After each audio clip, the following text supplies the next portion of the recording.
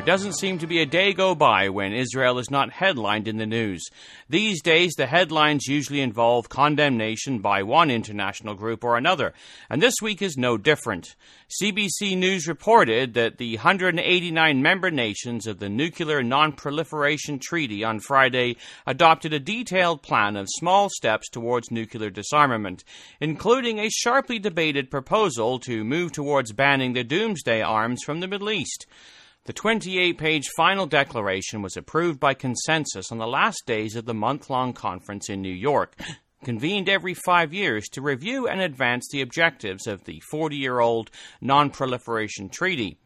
All eyes the world over are watching us, the conference president Libran Kabuktalan of the Philippines said before entering the final document into the record.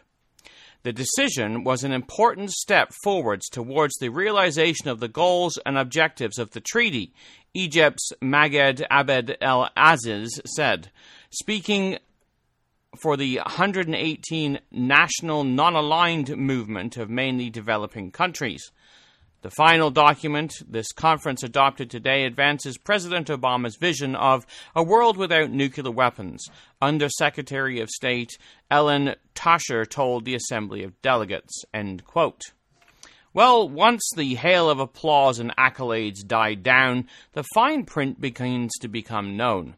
Oozing out of this 24-page document, touted as an important step forward, is the typical United Nations hypocritical hatred of Israel. The final document also calls for convening a conference in 2012 on the establishment of a Middle East zone free of nuclear weapons and all other weapons of mass destruction.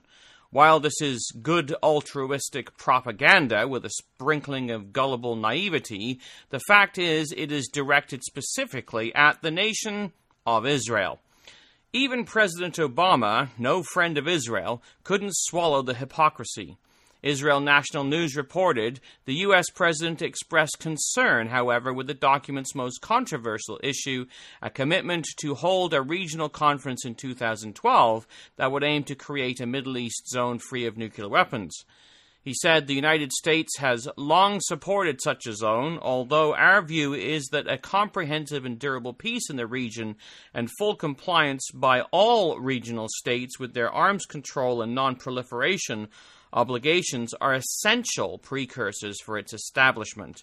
We strongly oppose efforts to single out Israel and will oppose actions that jeopardize Israel's national security. The hypocrisy of the United Nations was pointed out by Obama's National Security Advisor, General James L. Jones, who stated, "The United States will not permit a conference or actions that would jeopardize Israel's national security. We will not accept any approach that singles out Israel or sets unrealistic expectations. The United States' long-standing position on Middle East security and peace remains unchanged, including its unshakable commitment to Israel's security," end quote. Jones added that Washington had reservations about the declaration because it names Israel while ignoring Iran.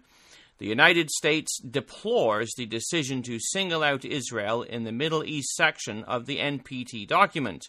The failure of the resolution to mention Iran, a nation in long-standing violation of the NPT and UN Security Council resolutions, which poses the greatest threat of nuclear proliferation in the region, and to the integrity of the NPT, is also deplorable. The ridiculous of this is not hard to grasp.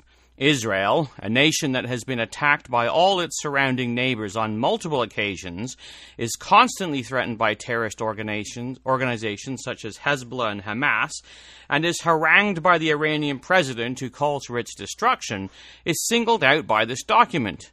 Meanwhile, the nation who is known to be developing nuclear weapons and delivery systems and has openly threatened Israel with nuclear annihilation doesn't even get an honorable mention.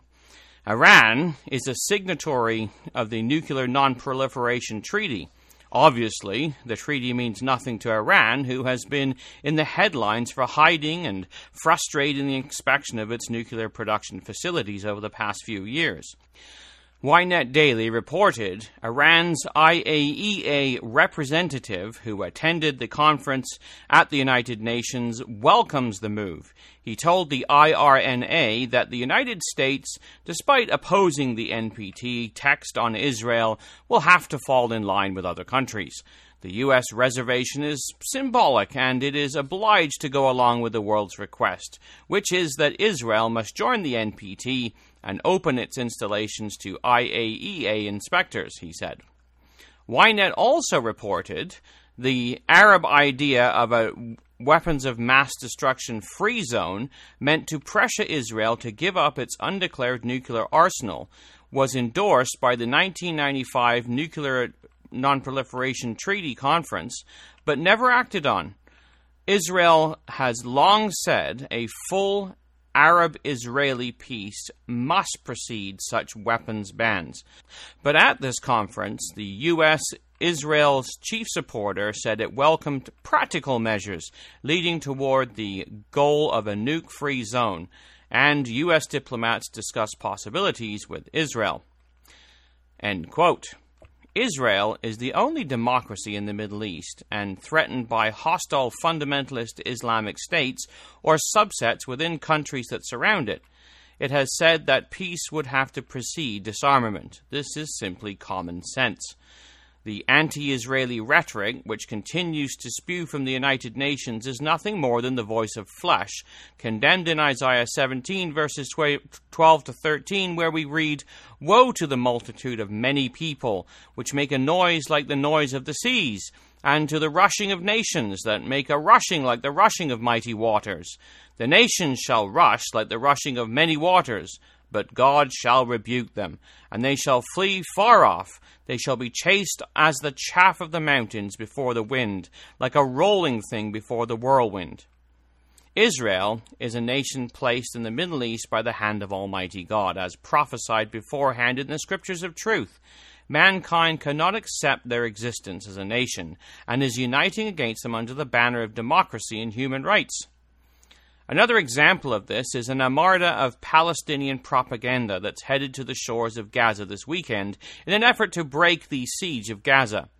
The propaganda version of the story paints the picture of a aid flotilla as bringing desperately needed supplies to the poor Palestinian people who are under the oppressive boot of the Israeli military. However, the true purpose of the mission can be seen very quickly from the very words of the Hamas leadership reported in Haaretz. The Hamas leader in Gaza, Ismail Haniyeh, said Saturday that if Israel behaves like pirates and attacks the International Freedom Flotilla, carrying 10,000 tons of aid meant for Gaza, then the Palestinians will have won. The flotilla's message is clear, and it will reach the entire world, Haniyeh said Saturday morning during a press conference held at the Gaza port where the ships were expected to dock. The meaning of the flotilla is that the entire world opposes the siege on Gaza Strip, and if Israel behaves like pirates and sea terrorists, we will win, he added.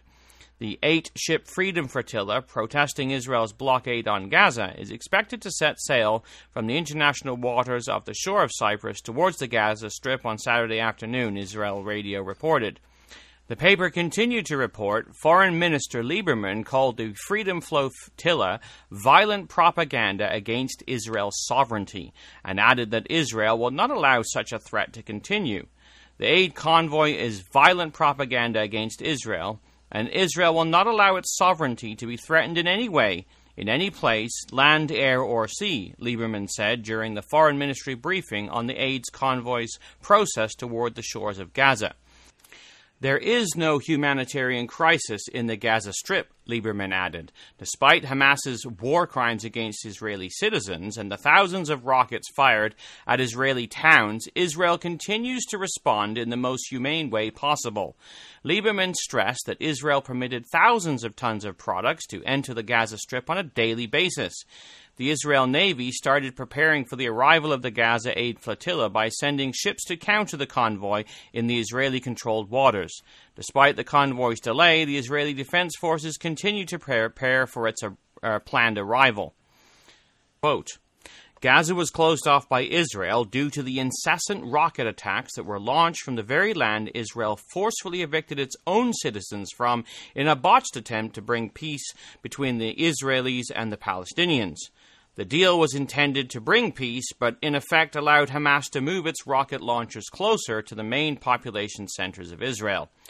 Israel National News reported that Foreign Minister Director General Yossi Gal summoned the ambassadors of participating countries in the flotilla, Turkey, Greece, Cyprus, Sweden, and Ireland, and made it clear that Israel would not allow the ships to reach Gaza. He said that the ship's goods bound for Gaza could be dropped off in Ashdod, where they would be screened by security personnel and then delivered to Gaza. Gal also told them that Gaza is run by a terrorist organization whose priority is not the welfare of its residents. This organization continues to arm itself with arms and rockets and to perpetuate a situation of armed conflict with Israel after years of attacking Israeli citizens under Iranian auspices. Israel, therefore, has a natural right to prevent the arrival of unsupervised products in Gaza. End quote. The claimed purely altruistic motives of this humanitarian aid convoy were put to the test by a request by the family of Gilad Shalit. The same article stated, the parents of Gilad Shalit, held captive in Gaza for nearly 4 years, asked the organizers of the Human Rights Flotilla to take letters and packages for Gilad. The answer was no.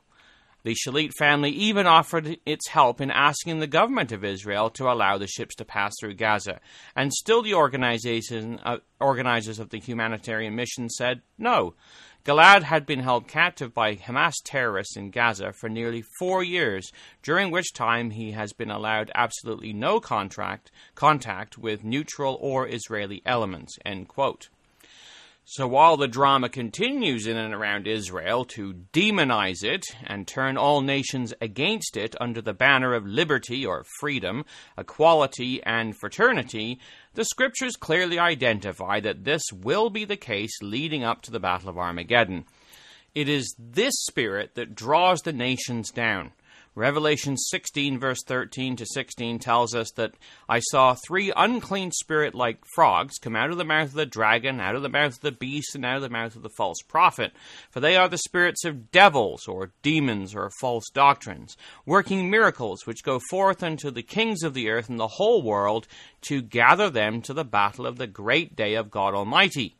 He gathered them together into a place called in the Hebrew tongue Armageddon. While it may seem like this is the same drum being beaten over and over again, what we are witnessing is an intensity of hatred of the world against God's people that will ultimately bring them into conflict with Israel and then with Almighty God. The scriptures are clear on the motives of the latter-day invasion. Ezekiel 38 verse 16 tells us the invasion will come up against my people of Israel. Joel 3 verse 2 tells us the issue will be my people and my heritage Israel. Micah 4 verse 11 speaks of many nations gathered against thee that say, let her be defiled, let our eye look upon Zion. Zechariah 14 verse 2 speaks of the gathering of all nations against Jerusalem to battle. What we are witnessing is an intensification of the attitudes of the nations of the world formed by the tools of propaganda through media against the nation of Israel.